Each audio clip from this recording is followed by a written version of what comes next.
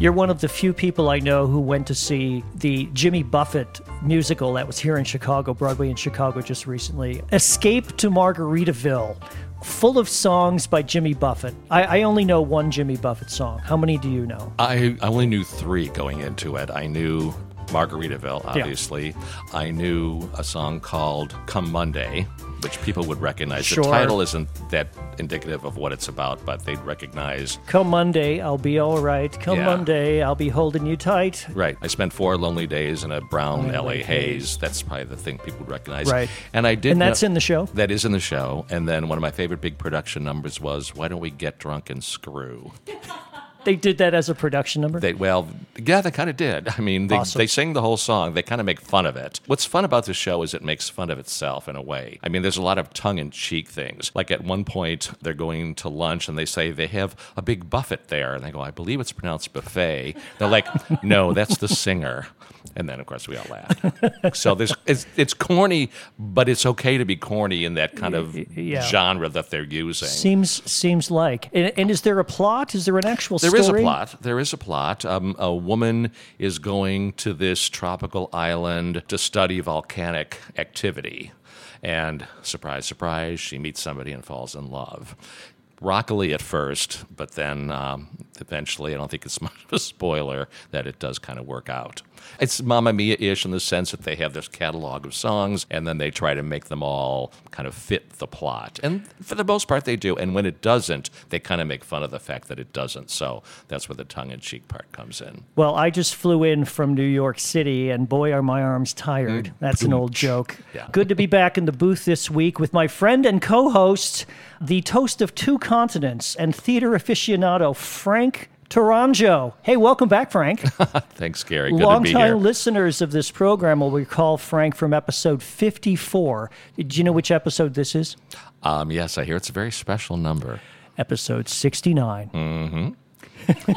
That's why you brought me in, I'm sure. Yeah, back on 54, we talked about your background as a theater professor and lifelong love of the arts, and we plumbed the depths of your encyclopedic knowledge of theater, Broadway, and film. You picked my brain, and what little pickings there was, you managed to make a podcast out of it. Well, today's episode is highly focused on my and Frank's recent theater experiences here in Chicago and on Broadway, and we hope to give you a flavor of what's going on the Chicago theater scene and a glimpse of the Great White Way. And we did just talk about Margaritaville, Return to Margaritaville. Escape to Margaritaville. Oh, see? Yeah.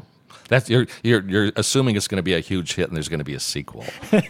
Is this Broadway bound? It is Broadway bound. I think they actually have a date and a theater, just like when SpongeBob SquarePants was here. They're both opening at the same time. In previews now, the Tina Landau show. Right. It'll be interesting to see if people make comparisons because it's very similar to Margaritaville. Not that it has Let's Get Drunk and Screw kind of numbers in it. Yeah, I mean, it's much more. I didn't think so. But it's underwater and tropical and kind of tongue-in-cheek and kind of silly and very, very colorful, which both shows are. So but I'm guessing they're going to make parallels between the two because they're opening very close to each other. I was in New York just recently on a whirlwind trip. We spent Thanksgiving week there. Tough to get tickets for a lot of things because, they alter their schedules. Their shows don't play on Thursday. Then they had a Friday matinee. And for instance, Hello, Dolly, which we saw. Bette Midler was going to do the Friday matinee. And she doesn't do Tuesday. She doesn't do Tuesday because that gives her Sunday evening, all day Monday, and all day Tuesday off. And then she comes back for 2 shows on Wednesday. At least that's the way it was when I was there because I saw a Wednesday matinee with her in it. And how did you enjoy yourself? Well, if I say it was one of the best things I've ever seen in my life, I'm only slightly exaggerating. That's high praise. No, it is. It was great. I mean, I managed to bite the bullet and buy one of the more expensive tickets, and I was in the 3rd row center. And when she comes out on, there's sort of a walkway in front of the orchestra. Sort of that apron circle thing. Walk. I mean, she was literally right in front of me. And I've seen her in concert a number of times, but it was really interesting to see her, playing a character, even though it was kind of middle-ized Dolly, which is great. That's what people are all going to see. We did not manage to get tickets to a Bette show, so we saw Donna Murphy on the Friday afternoon of Thanksgiving week. I will say that, yes, it's one of the best shows I've ever seen. You can't really compare it to like a Hamilton or a Chorus Line in that respect, but in terms of production values and song after hit song, beautiful performances. I don't think we missed Bet all that much. It'd have been nice to see her, but Donna Murphy's quite the seasoned professional, and I thought she was excellent. Oh, yeah. She's a, 2-3-time Tony winner. She would be great in that. It was a thrill to see Bet, and obviously I went because it was Bet. I don't have to see another Hello, Dolly. I've seen a number of them, but I was blown away, you're right, by the production itself, and the other supporting characters were so wonderful that had I gone there on a day when Donna Murphy was there, I would have walked out very satisfied. When the full cast finally comes on stage during Put On Your Sunday Clothes, which is very early in the show, I gasped right out loud because the costumes were so spectacular. They're done by the same guy who did the set, Santalo Quasto, and they are absolutely perfect throughout the show. Just gorgeous. Oh, they are. And a friend of mine, I said I saw this, and it said, well, other than the Hello, Dolly number, is there any good songs? And I'm like, oh, no, the Hello, Dolly number is one of many. And Put On Your Sunday Clothes is the one I mentioned. That is the first number that blows you away. It's not the first number in the show, but it is, like you said, the first big production number. I mean, yeah, the whole cast comes out. Then a whole train comes on stage. A train comes on stage like, that you've never expected. No. And it's at the Schubert Theater. I've played the Schubert with a couple of shows before, and it's not that deep a stage, and there's certainly no wing space. I don't know what happened to that train, if they drove it into the Booth Theater, which adjoins it or not. They must but have. When the train came on, I had tears in my eyes. You don't see those kinds of production values, well, outside of New York for sure, and you rarely see a big, huge musical being done that way any longer, especially a classic musical like this. A wonderful show, and as I said, we didn't see Bet, but I'm going to tell our listeners that if you had a chance to see it, if you still want to see it and you can't see Bet, and you can't spend the $500, $600, $700, $900 before January 14th or 15th, before she leaves, Donna Murphy is a great choice, and I'm sure that Bernadette is going to be a pretty good draw. Bernadette should be good. The special thing about Bet is she's such a seasoned performer. Like when I was watching it, at one point she kind of like tripped. And then she looked out at the audience, was sort of like, the hell was that? And then went back to her character, and the audience, of course, went nuts. The night my friend saw it, she said that the set, what's his name? Horace Vandergelder. Horace Vandergelder. That set didn't come on Pierce. when it was supposed to.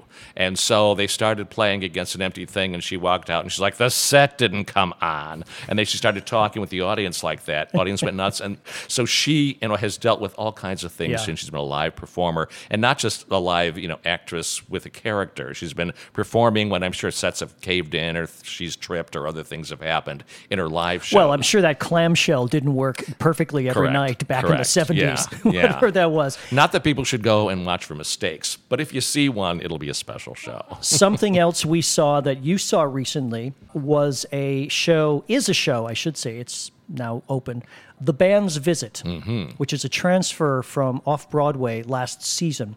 And they've kind of upped the ante, of course. Tony Shalhoub is the star of the show. I think he's underused. He is, and in fact, this was my turn not to see the major star in the show, because when I saw it, Tony Shalhoub was not in it, but they had a Tony Shalhoub look-alike. And he was fine. He was good, and I'm not sure it would be any different with Tony Shalhoub. And this guy was great. Yeah. And so, it's not a star vehicle. Well, we saw it from the front row because we were a little late in trying to get tickets, and it was Thanksgiving week. And we went on a Wednesday matinee. Speaking of costumes, I will just say this. Probably not worth seeing from the front row because I could see every pucker of every scene in the band's uniforms. It's the Egyptian police memorial band that gets lost in Israel, and they wind up in the wrong town. It's a town that sounds like where they wanted to go, but is slightly different than where they wanted to go. Which is hilarious the way they play that in the show. And the town is nothing. It's a couple of apartments. It's one cafe, and so they have to spend the night there. The whole show is really about them meeting the local townspeople and the relationships that kind of develop just overnight in the space of, what would you say, 12 hours, something like that? Yeah, I think it is just one overnight. They just spend the night, then they go off to the place they were supposed to go in the first place. A couple of guys stay with a family who has a baby. Tony Shalhoub pretty much spends the night out with the young woman who runs the cafe, and they have everybody some kind of changes numbers. their lives for the better in the 12 hours, which is why it's such a heartwarming show. I have to say I was underwhelmed by pretty much all of it. I went in with fairly high expectations based on reviews and things I'd read about it on Broadway.com and a couple of things that a few friends had said about having seen it. Again, I thought Tony Shalhoub was underused, and I wasn't quite as overwhelmed by it from the front row as I thought I was going to be. It's beautiful music. It's a lovely show in that respect. And I thought the performers were all really quite excellent. One guy in the band who teaches another townsperson how to get a girl in a roller rink, of all places, was one of the great numbers.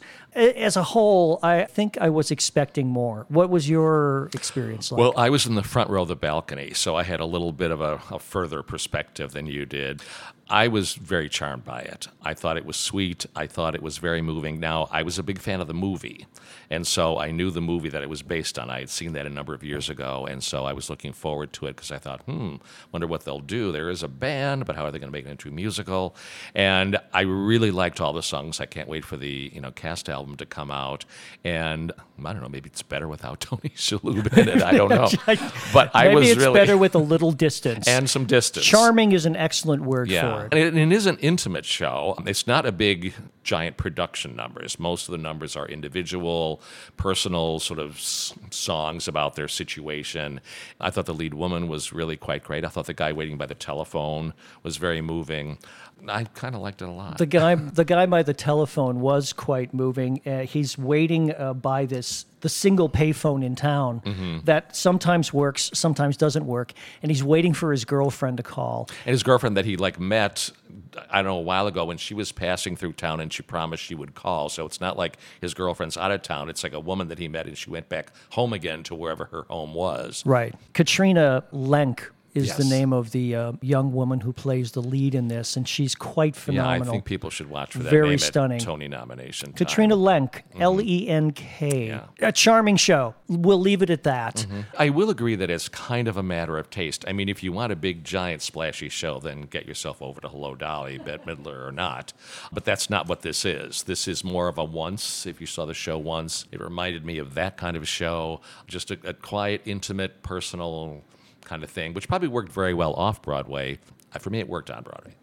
I think that we've given our listeners a good flavor of what that show's all about. Yeah, and those shows will both be playing. I mean, like sometimes you talk about a show and it's closing. Margaritaville's not going to be in Chicago. These, Bernadette Peters is going to replace Bette Midler. And mid-January, yes. Yeah, and I'm sure that the band's visit, the tickets were very tight even in preview, so I'm sure that's going to be there for a while. So those are kind of safe bets if you want to check them out. They'll still be playing through the summer at least. What else did you see on your last visit? Did you go to that Elizabeth McGovern show, Time and the Conways? I did. I went and saw it, and it was kind of a funny thing. We had just gotten to New York, and I usually don't buy tickets the day of the show or the day that I arrive in New York because the plane is late. I spent a lot of time running from LaGuardia, barely making it. So we thought, well, let's see what's there. So we were walking by the TKTS booth, and when we went there, one of the only shows still left that had 2 tickets was Time in the Conways. Well, we were Downton Abbey fans. We're like, well, for $80 a ticket, let's go see that. How bad can it be? We knew nothing about it, other than it was a J.B. Priestley show from 1939. I think he had written it. Yeah. And I thought, okay, it'll be British, it'll be talking about whatever. And I really liked it a lot. It was so interesting. Now that it's closed, I guess I can give away a little bit. But the first act takes place at the end of World War I has just ended, and this wealthy family, So around 1919, 1920 is when it takes place. This wealthy widow, which is Elizabeth McGovern, and her, I think it's 4 daughters, are having a big party. So it's all very festive, and they're all talking about what they want to do. Then it goes to the next act, and it takes place in 1930. 1939, and things really have changed. Economically, things have changed. Everything is not doing well. This one made a bad marriage. This one is very cynical. Things have not really worked out very well. Then it goes back to the party, but it starts with the one character lying asleep on the couch and waking up. So we don't know whether this glimpse of 1939 was her dream or whether we're actually seeing the future.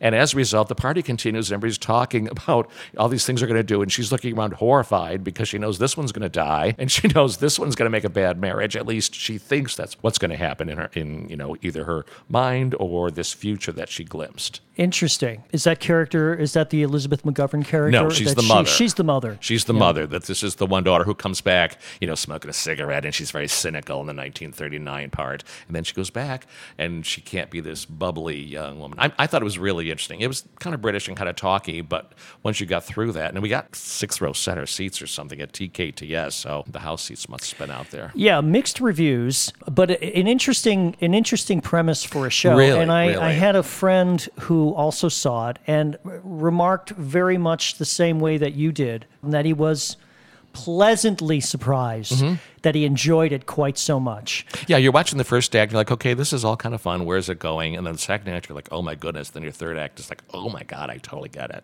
Speaking of closings and openings, Once on This Island opened. I'm sorry that we did not have a chance to actually see that. Did you see the original production in 1990? No, I didn't, but I have friends who saw it and thought it was delightful. Wonderful. I think LaChance was in it, if I'm pronouncing that correctly. That was a wonderful show, and I still have vivid memories of that experience.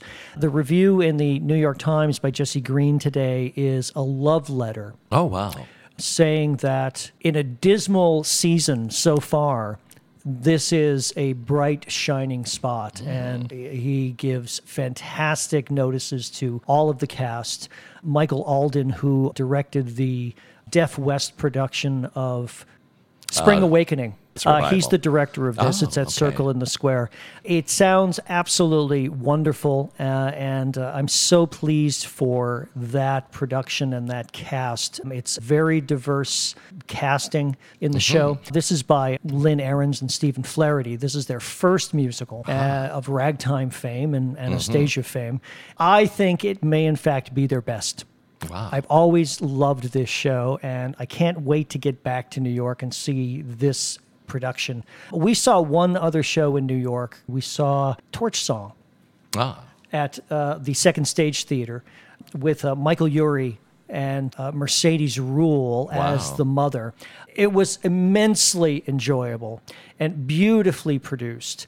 It's significantly cut down from the original Torch Song trilogy, which was 4 hours or something. And this is all of it in one show. And this is all of it in one show. They break it into 3 parts, and they take an intermission after the second part. The second section of it all takes place in a big giant bed.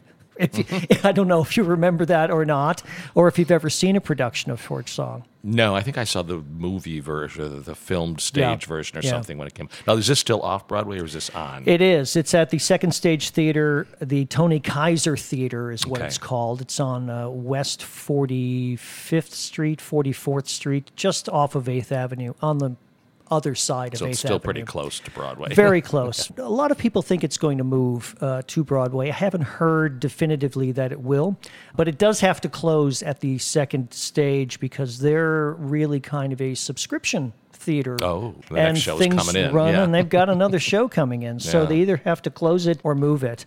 Not only is Michael Urie fantastic in the lead part, which was, of course, written by and for and originated by Harvey Fierstein, but Mercedes Ruehl is so perfect as the mother.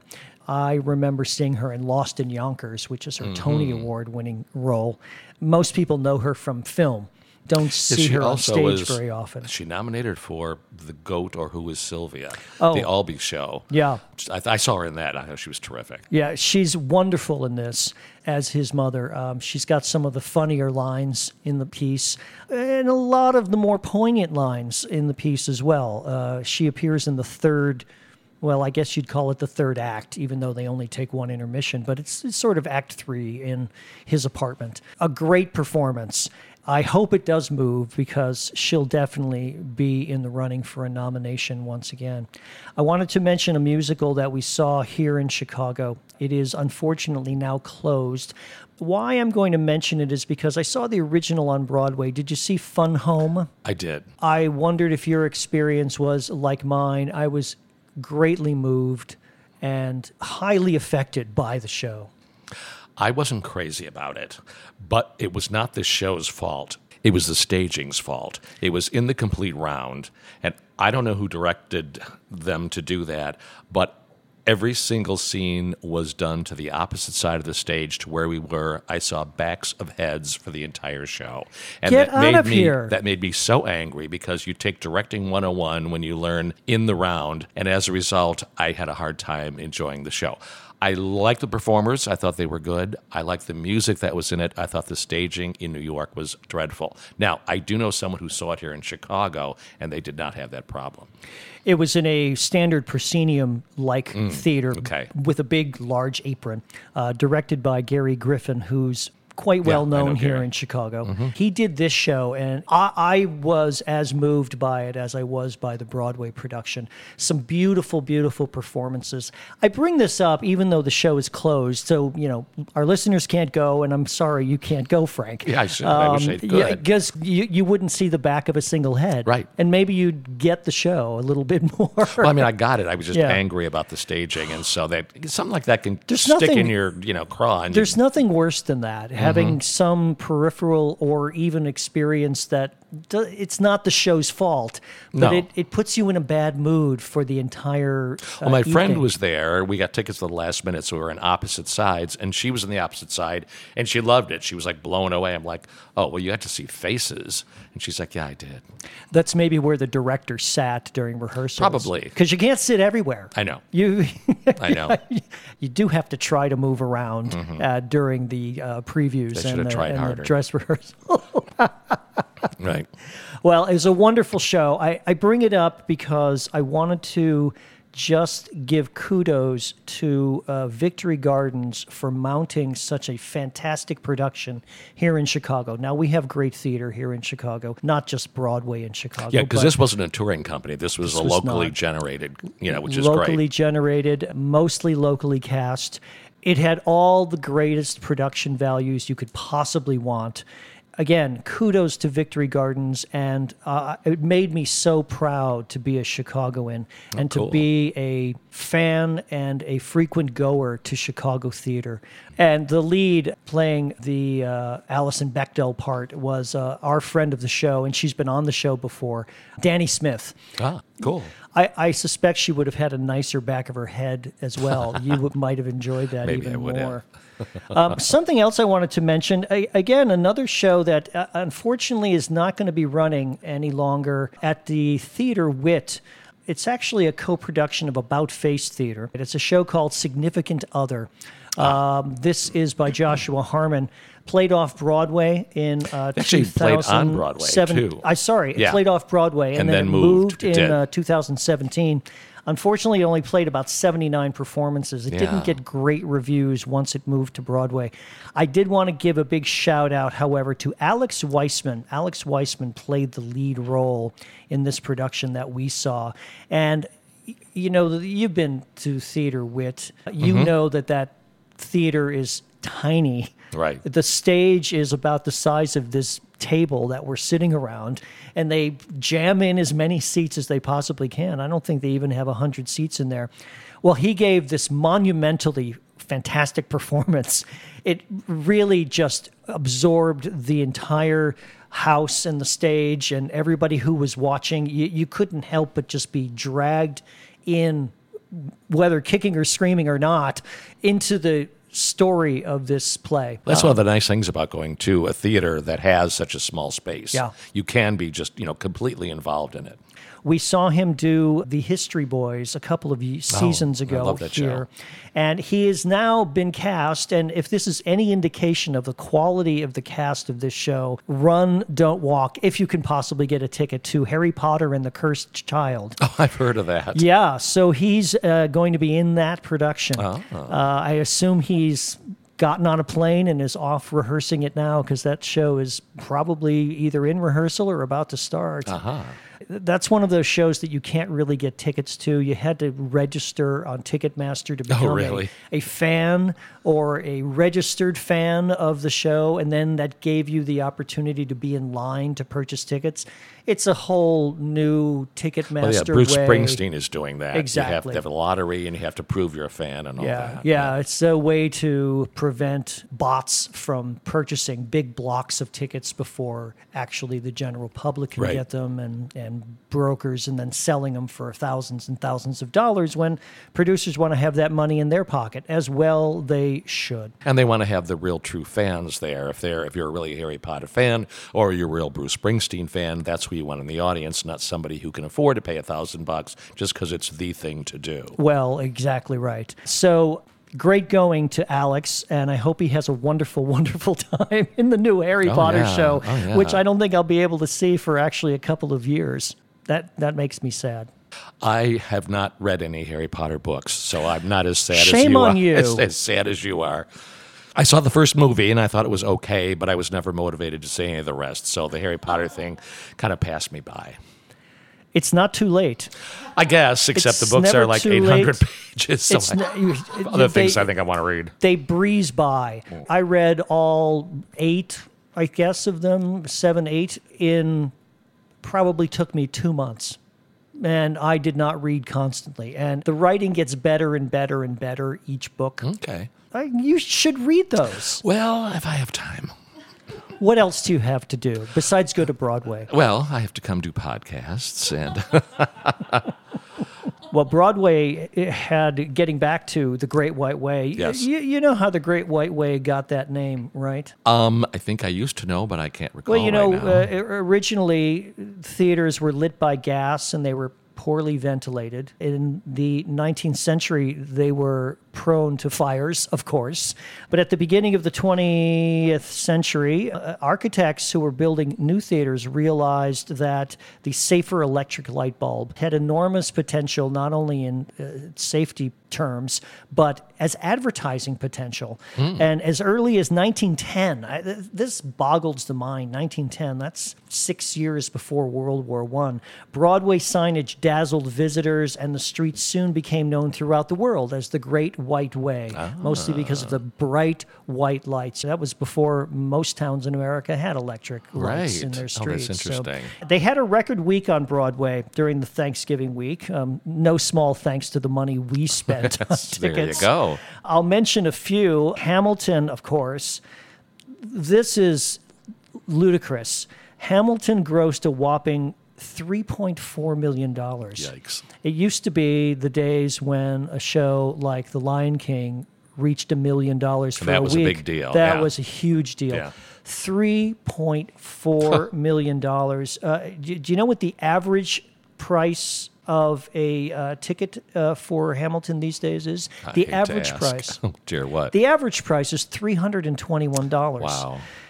Now, that's, again, just an average, if you can find a seat for that amount of money. I heard that they're opening a block of Hamilton tickets for Chicago, like tomorrow. I guess it's being extended, and there's some new Hamilton tickets. So, of course, people are going to be hearing this when that was last week. But I'll mention a few other shows. Hello, Dolly, which we've talked about already with Bette Midler, brought in $2.5 million. $2.5 million. Wow. I think Bernadette Peters is going to do extremely well in that when she show. When she replaced Catherine Zeta-Jones in A Little Night Music with Elaine Stritch, that played for quite a while. So, she's no piker when it comes to Broadway. She's very good. Yeah. I've always liked her. Yeah. I haven't heard her sing in a few years, so I don't know. But she does occasionally do these one-night concert things on the road. I saw her in Gypsy, which is, maybe that was, 8, 9 years ago. And that's a big, powerful, numbers in it. And she was fine. She was in good voice. You mentioned Bruce Springsteen on Broadway. That show grossed $2.4 million. Not a record for the theater, but still very, very robust. They've just announced at the Walter Kerr that show is now extended through June. Who plays his understudy on Tuesday nights? Mandy Patinkin. Oh, yeah, great. I hear he's great. If they can get him. He's going to take February off, apparently. They're going to shut the show down in February on a hiatus. He's probably got some other commitments. But then they're going to pick it up again. And when we were in New York, we stayed at a hotel, which I won't mention on the air because it's a beautiful European-like boutique hotel in Hell's Kitchen, and I don't want everybody going there and them raising the prices. Right. But we stayed at this cute little place, and they had breakfast every morning in the front room, free breakfast every morning in the front room, and we ran into this couple who were going to see Springsteen that night. Oh. We asked them what they paid for their tickets, and he wouldn't say. It's that old line of somewhere between ouch and boing. Yeah, right. People who are Springsteen fans are used to paying outrageous prices just to go see one of his shows. So, it probably wasn't that different than what they paid before if they were trying to get good Probably seats. not. Probably very comparable. When there's a star that people want to see, there seems to be no price that 1,500 people are willing to pay. Right, Speaking of Springsteen and Ben And it does Midler. become, like you were saying, a once-in-a-lifetime kind of experience. If this is somebody you really want to see, you will have that memory the rest of your life, and there's no other way you can get it by seeing that person live. You've seen tons of live stuff, not Yeah. just theater, but concerts as well. Is there anybody that you haven't seen, or maybe that you have already seen, that you would pay almost anything to see either again or for the first time? I don't think so, because everybody that I would really, really want to see, I kind of have seen, You've seen in Bet. performance. I've seen Bet, You've seen Streisand. I've seen Streisand, I've seen Cher, I've seen, those classics.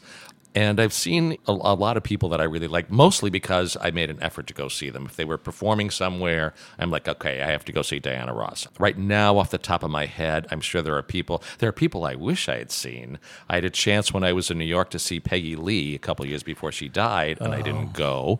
I had a chance to see Brett Summer perform just before she died, if you remember her from the old Match Game shows. And that would be just a real oddball person to see. That is a very oddball person. But she was she doing a performing- cabaret show Doing somewhere? a cabaret show, yeah, at some little pub somewhere, and we could have gone. We ended up not going, and then she died a year later. I did see Phyllis Diller in concert. Oh, actually, quite a while before she died, because she was still, performing. I saw Rosemary Clooney a year before she died. I'm mentioning all females, but these are sort of the legendary people that you want to see. I saw Stephen Eady a couple years before before Edie Gourmet died. He's still alive. My big question to you is, did you ever see the Carpenters in concert? No, I did not. I did. Oh, that I wish I could have at seen the what was then the fairly brand new Erie Crown Theater down here at McCormick Place. I've been a huge Karen Carpenter fan. Oh, yeah. For these many years. I miss her every day. Yeah, there's no voice like that. And I always am happy when the holidays roll around so I can put on the Carpenters' Christmas album. yeah. She had a voice that's touched by an angel. I think that I would pay pretty much anything to see Meryl Streep on stage. She hasn't done a play in quite some time. I can't really think of what I'd love to see her in. I did see Meryl Streep in person. She wasn't performing, but she did say something to me. You didn't have to pay for that, though. It was when the movie Suffragette came out a couple of years ago. Oh, we were yeah. at the Toronto Film Festival. The way Toronto works is you get passes, and then you stand in line, and you can go to see any of the movies you want because you paid for this pass. But, if you're far back in line, you may not get in, etc. We had just gone to see another show. I thought, I want to see this Suffragette movie. So we ran over. There were still seats left because they aren't reserved seats. And just as we were walking in, they said, well, they've just introduced the cast. They did a little hello, and you have to wait till they come out. We're like, okay, so we're standing there. So they all kind of came out. They said, you can go in. So we started to walk in, and all of a sudden, Meryl Streep, I guess, was straggling or something. She came out, and she She's said, a hello. straggler. And I said, oh, hello. And she said, enjoy the show. And I said, okay. So I have interacted with Meryl Streep. I didn't see her perform, but she did talk to me. I hear she's very pleasant. She was lovely. Just these a two pleasant dorks person. walking in, and she was very nice to us. Back to Broadway for a moment. Dear Evan Hansen broke the record at the Music Box Theater Thanksgiving week, grossing $1.9 million. That seems like nothing compared to Hamilton. Have you seen Dear Evan Hansen? Not able to get into Dear Evan Okay. Hansen. We tried a couple of avenues, and it just wasn't. It's It's working. really wonderful, and he was leaving. I think he's left now. He has and left so now. that's probably why at that time that was the last call to see Ben Platt. You saw I Ben did see Platt it, do the yeah. show. Oh, he was just wonderful. The whole show was wonderful. Again, it's one of those quiet, intimate shows, but it's hilarious and moving at the same time. It's about this kid who sort of starts this lie and then has to live with it and how it completely gets out of hand. But I thought it was wonderful. You mentioned you ran into Meryl Streep at the Toronto Film Festival. Yep. Is that what it was? Yeah. Your husband, your partner, Dan, he's a filmmaker. He is. Not documentaries, actual No, fiction films. Fiction Yeah. films. And you go to a lot of film festivals, I bet. We do. I've never been to one. What Oh, is it my. like to be on the festival circuit? How much fun is it to be at, say, Toronto or Telluride? Well, it's great fun because, first of all, you're seeing movies before anybody else sees them because a lot of the big ones will come out in November and December, particularly if they're big Christmas releases. And Telluride is over Labor Day weekend, and Toronto is the week after that. So, you see things like the world premiere of Sideways. We saw Spotlight when no one had heard of it. I mean, you have to sort of pick and choose because you don't have the luxury of all the reviews because no one's seen them, so you kind of have to go on the actors that are in the film, or you have to go on, some buzz you may have heard, or the topic sounds interesting, or a favorite director that you have. It's very exciting to go. It's a little bit hectic, and Toronto and Telluride are very different in the sense that Toronto, you have to order your tickets in advance, and you have to order first and second choices for each of the slots because you may or may not get your first choice at 2 o'clock on Tuesday, and so you'll get your second choice or whatever. Telluride, you get a pass that you wear around your neck, and you can go to any of the shows that are playing, but like I said before, you have to get in line and make sure that if there's 500 seats that you're one of the top 500 people. What they do at Telluride that I really like is you go there, let's say, an hour and a half before the show starts. You wait in line for a half hour.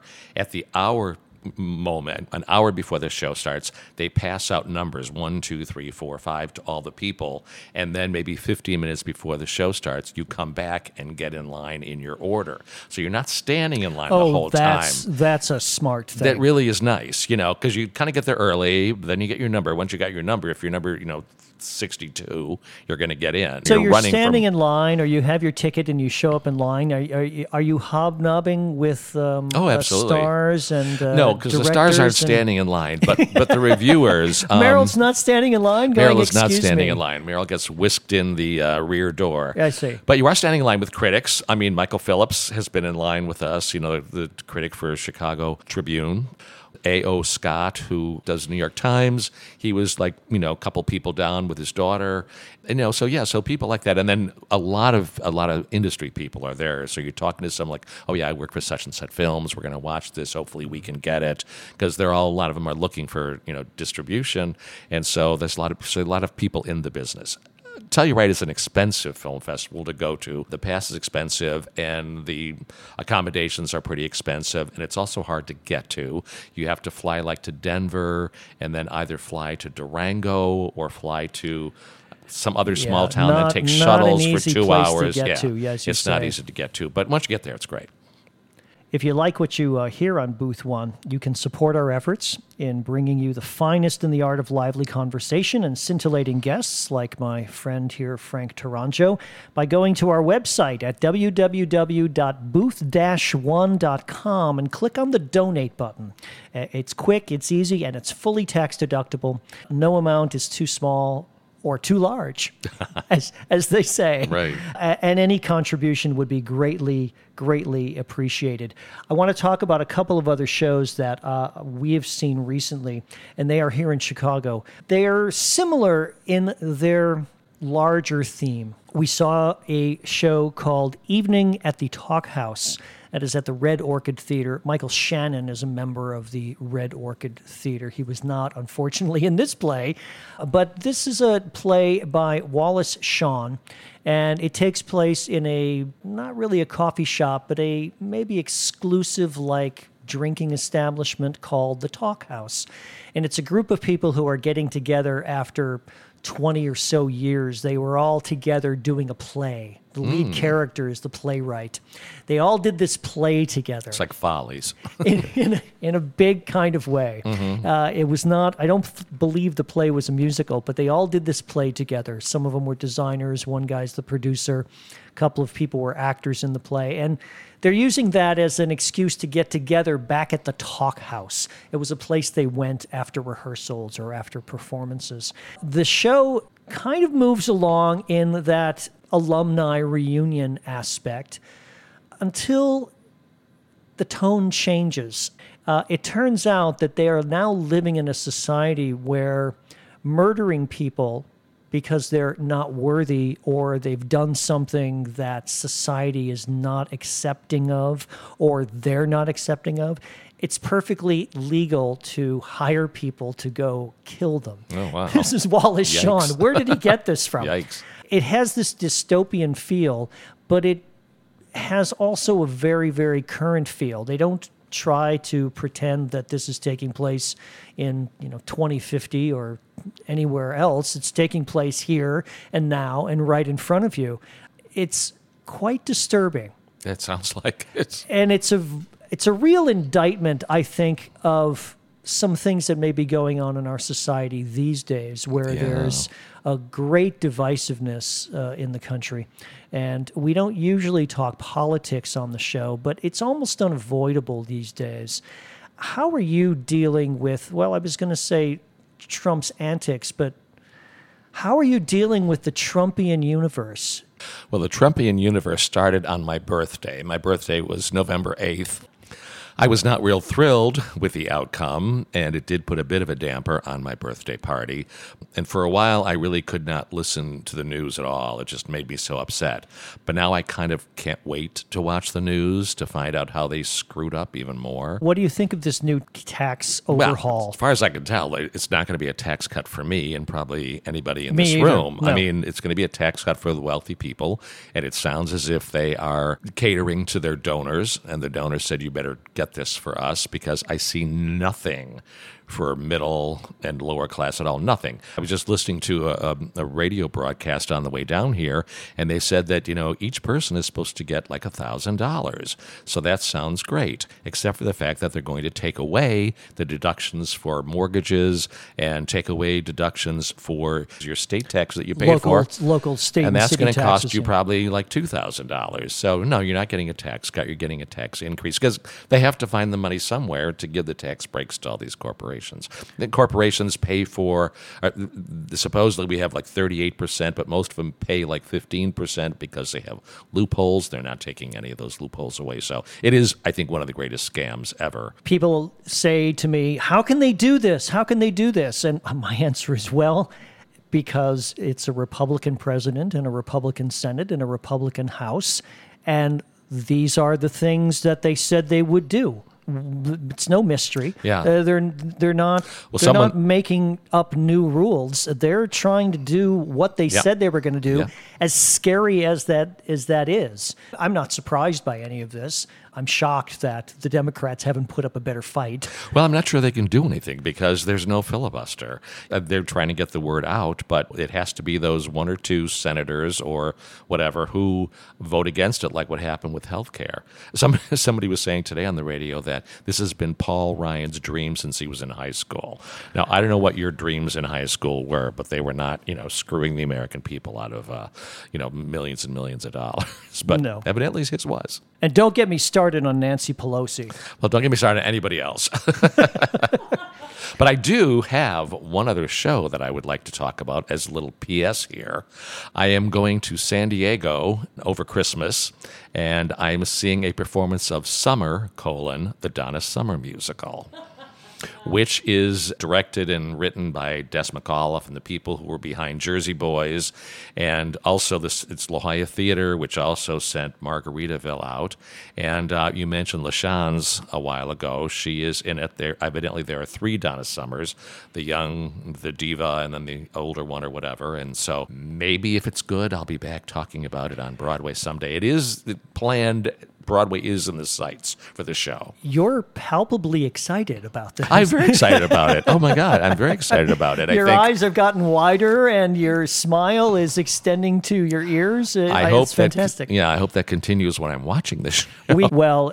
San Diego over Christmas sounds wonderful. Enjoy the show, and I can't wait to hear about this project. Yeah, I've got fingers crossed. I hope it's good. I'll enjoy the music, if nothing else. Yeah, the other play I wanted to mention, and we just saw this a couple days ago, is Tracy Letts' new play at the Steppenwolf Theater, directed by Anna Shapiro. They've reunited after their great triumph of August Osage County. And I think this is also in the works for Broadway, too. This has already been announced for Broadway. Okay, that's more than even in the works. before they started rehearsal, I think. Okay. But this is a play called The Minutes. And they've gathered, pretty much the cream of the crop of their ensemble is in this. Not that they're not all cream of the crop. They're great ensemble members. But they've brought back William Peterson. Oh, wow. He's now no longer on CSI. Francis Guinan is in this. Kevin Anderson is in this. Danny McCarthy, Jeff Still, Penny Slusher. It's the great, great, great cast. This is a show about a city council. The town is called Big Cherry. And it's a city council meeting with a mayor and other council members. And the set is a city council room in this town. And they proceed to talk about things like parking and the Big Cherry Festival and, where they're going to put this and where they're going to put that. And they're talking about a fountain, redoing a fountain so that disabled people can actually roll up to the, all the things that you talk about. That you watch very on public mundane. Access television. And I know, you're sitting there and our listeners are sitting going, well, that doesn't sound very interesting. I could go to Waukegan and hear all of that in the city council meeting. Right. Things begin to turn rather dramatically. Again, it turns into almost a weird dystopian type of government. It appears that the history of the town is built on a total lie. Mm-hmm. And William Peterson has one of the great lines in the play, which I think is very defining of the theme of this.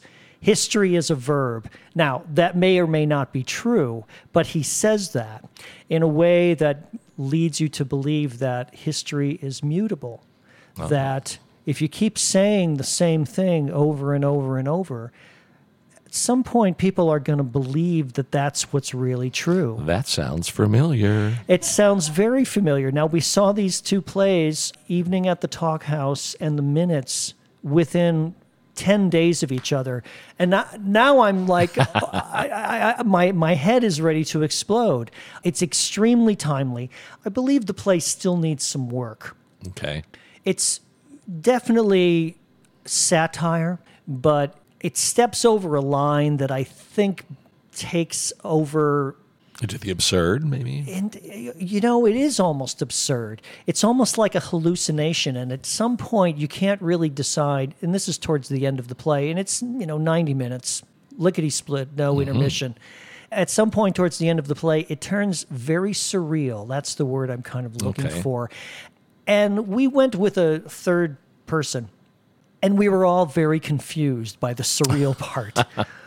Is this what really happens when the doors are closed at the city council meeting with these council members? Or is this Tracy Letts' take on, or a comment on our society in general, or a comment on Middle America? Big Cherry, we don't really know where it is, but I know that Tracy Letts is from the South, Oklahoma. I mean, Osage County was really written about where he grew up. And this has a very kind of Kansas-y feel. Midwestern. Very Midwestern, folksy, frontier-like. A great deal of the plot turns on discussion of Native Americans and their involvement in the founding of this town, or the not founding of this town, if you believe this. But both of these shows really rang true to me about the divisiveness of what's going on in Middle America, especially. They're both still playing? Evening at the Talk House is still playing. It's probably going to be closing soon. The Minute's just opened and it's running. They've extended it now through January 7th or something like that. Okay, So you've got there's a little time to watch that lots of one. time to go see that. Very interesting piece. There's a lot going on here and a lot to be said and some very interesting themes to be explored. It just could use a little bit of tweaking here and there, but I recommend it. Something else that I wanted to just mention about the current administration is that in their wisdom, they lifted a ban on elephant trophies here in the country. Right. And I'm a big elephant fan. Who doesn't like elephants? I know. And they're endangered, the whole thing. But to their credit, once some people a little bit higher up the food chain found out about it, they reinstated the bans that had been put into place during the Obama administration. And I couldn't be happier about that. Trophies are, tusks, hides, ears, tails, trunks, feet, Right. Well, those have all been put in place some time ago, and they were reinstated. So I applaud that. If that's Hopefully that'll stick. If that's really reason for happiness, I don't know. In this day and age, yes, anything like that is, because now they're shrinking some of the national monuments, and so they want drilling and all that stuff in there. So there's a reason for happiness, and the next day there's a reason to be depressed again. Yeah, I'm going to quickly change tack here and tell our listeners that the Golden Globe nominations will be out in a couple of days from the airing of this episode. Have you seen Get Out? I have seen Get Out. Did you see Lady Bird? I did see Lady Bird, yes. We saw Lady Bird yesterday, and I think it's a wonderful movie. It is. And really terrific performances in that Saoirse Ronan is... What a phenomenal actress. What a find. She's great. And She just came out of nowhere. Laurie Metcalf, who you'd expect to be good, is also fabulous. Speaking Fabulously of written Steppenwolf part. Ensemble members. Yeah, no, that's terrific. Those, I think, are going to be the front runners. I hope another one in the mix is 3 Billboards Outside of Ebbing, Missouri. Oh, sure. I loved that because it's by Martin McDonough, who is one of my favorite, if not my favorite, playwright. He did Beauty Queen of Leenane, and he did The Skull and Connemara, and all the Inishmore plays, and now he did In Bruges, which I loved, and Seven Psychopaths, which I liked, and then this one is really good, and Frances McDormand is terrific. So I'm hoping that one is in the mix for some things. Well, as usual, Frank, we end our episodes with the segment I call The Kiss of Death. Just someone that has passed recently that I found had a very amazing, interesting life or had something particularly noteworthy about how they lived and what they brought to us. This is going to be a famous one. Okay. Because I just couldn't resist. Jim Nabors Oh, yeah. passed. Jim Nabors, who starred as Gomer Pyle on The Andy Griffith Show and on his own sitcom before retiring the wide-eyed, countrified character at the height of his popularity. That show was still in the top 5. I'm speaking of Gomer Pyle, USMC, I guess, was still in the top 5 in the ratings when he decided to give it all up. He never really wanted to be an actor. A native of Alabama, Nabors also recorded more than 24 albums with a rich operatic baritone voice. Which was a big surprise when you heard him talk as Gomer Pyle. Yeah, it and then all of a surprised sudden those he's like, who were "Whoa." used to hearing his neighbors exclaim, "Golly, Sarge!" Exactly. with a southern twang. In the early 1960s, Nabors was a regular performer at a place called The Horn, which is a cabaret theater on Wilshire Boulevard in Santa Monica that showcased new talent. He was spotted by Andy Griffith, who thought Nabors would be perfect to play a new character on the CBS sitcom, The Andy Griffith Show, which was extremely popular at the time. And that would be Gomer, a dim-witted, affable mechanic at Wally's filling station in Mayberry and a cousin of Goober. That's right. Goober was already on the show, I That's think. right. Yeah, They were adding a character. Nabors was signed for just one episode, which aired midway through the Andy Griffith Show's 3rd season in 1962. But Gomer proved so popular that Nabors went on to appear on 23 installments of the series. It culminated in the 4th season finale in which Gomer joins the U.S. Marines. That episode also served as a spin-off into his new series, Gomer Pyle, USMC, United States Marine Corps. It aired for 5 years from 64 to 69. I was a watcher of the show. Oh, yeah. That is, smack dab in my childhood television watching. Oh, yeah, completely. Period. Completely. And it was also on CBS, a great success in the ratings, always in the top 10, and number 2 in its final season. Before, as I said, the actor decided to pursue other activities, which included hosting his own variety show. I don't know if you remember the variety show very often. He frequently had people on that were co-stars on Gomer Pyle and on the Andy Griffith Show. He showcased his singing and comedic talents on the show, which was called the Jim Nabors Hour. The big-hearted Nabors never ventured far into movies, though he did perform opposite his pal Burt Reynolds in such fare as The Best Little Whorehouse in Texas. These are not Golden Globe nomination movies. True. A movie called Stroker Ace from 1983, and as a character named Private Homer Lyle in Cannonball 2 Run. Sorry, in Cannonball Run 2. Yes. Wow.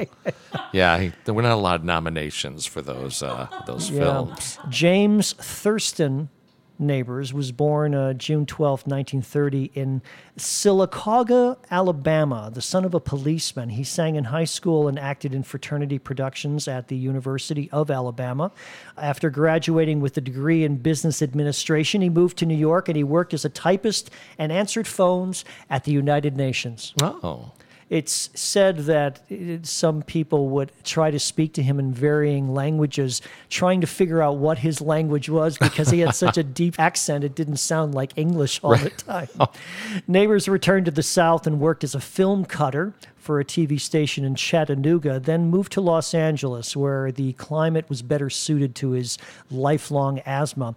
And he landed a similar job at NBC. At nights, he sang and spun tales as a Gomer-like character at the horn, and the rest, as they say, Frank, is history. He first demonstrated his singing ability to TV viewers in 1964 on CBS's The Danny Kaye Show. I loved Danny Kaye. I did too. Folks out there, if you don't know Danny Kaye, YouTube some of his stuff or rent or watch some of his movies. They're just phenomenal. The Inspector General is one of my favorites. Yes. And also on the Gomer Pyle episode that aired in November 1967, he sang The Impossible Dream from Man of La Mancha. Now, wow. I just watched that. I YouTubed it the other day and watched it, and it's just fantastic. He appears in his dress marine uniform in front of this big, giant orchestra. The plot escapes me. Why they're doing this variety show with the big orchestra, I don't know, but he loses his voice halfway through the episode, but by the end he gets his voice back and they shove him on stage and he sings The Impossible Dream from Man of La Mancha. It would become a concert staple for him. His 1980 album, The Heart-Touching Magic of Jim Nabors, went platinum. He lived for a long time in Hawaii. I'm not sure you knew that. He starred regularly at the Hilton Hawaiian Village Dome in a show called the Jim Nabors Polynesian Extravaganza. I want to star in that. How do I get my own Polynesian Extravaganza? You're talking about people you wish you have seen, and he'd be one of them. Exactly. In the 1980s, it was one of the state's top showbiz attractions. He lived in Hawaii, as I said, for more than 30 years, where he had a macadamia nut farm. Oh, my. Yeah, in Hana. In January of 2013, Nabors exchanged wedding vows with Stan Cadwallader, his partner of almost 4 decades, before a judge in a Seattle hotel room. This is right after it became legal to get married in nice. Washington State. Asked in a 2000 interview with the Los Angeles Times about why the Andy Griffith Show and Gomer Pyle continued to be so popular, in fact, in reruns and syndication. Still is. Still on. Yeah. Nabors said, television has become very cynical, even in the comedy shows, and the cynicism from the young people just boggles my mind. Sounds like Jim Nabors had quite a wonderful life. Mr. Nabors was 87 years old. I always loved Jim Nabors. And yeah, I did too. That was one of my favorite characters too. I think everybody what was not to like? Exactly. It was like the nicest guy in the world. He played the nicest characters in the world. And that was the nice contrast when he was on Andy Griffith, but also when he was in the Marines. People would be shouting and yelling at him, and he was just like this guy, just a normal kind of person. It's like, really? Yeah. Why are you so upset? Absolutely. Well, like us on Facebook, everyone. Follow us on Twitter. To review past episodes, go to, well, again, the aforementioned www.booth-1.com. For Booth 1 and my co-host, Frank Tourangeau, say goodnight, Frank. I will say goodnight, and thank you for having me. This is Gary Zabinski saying so long, and keep listening.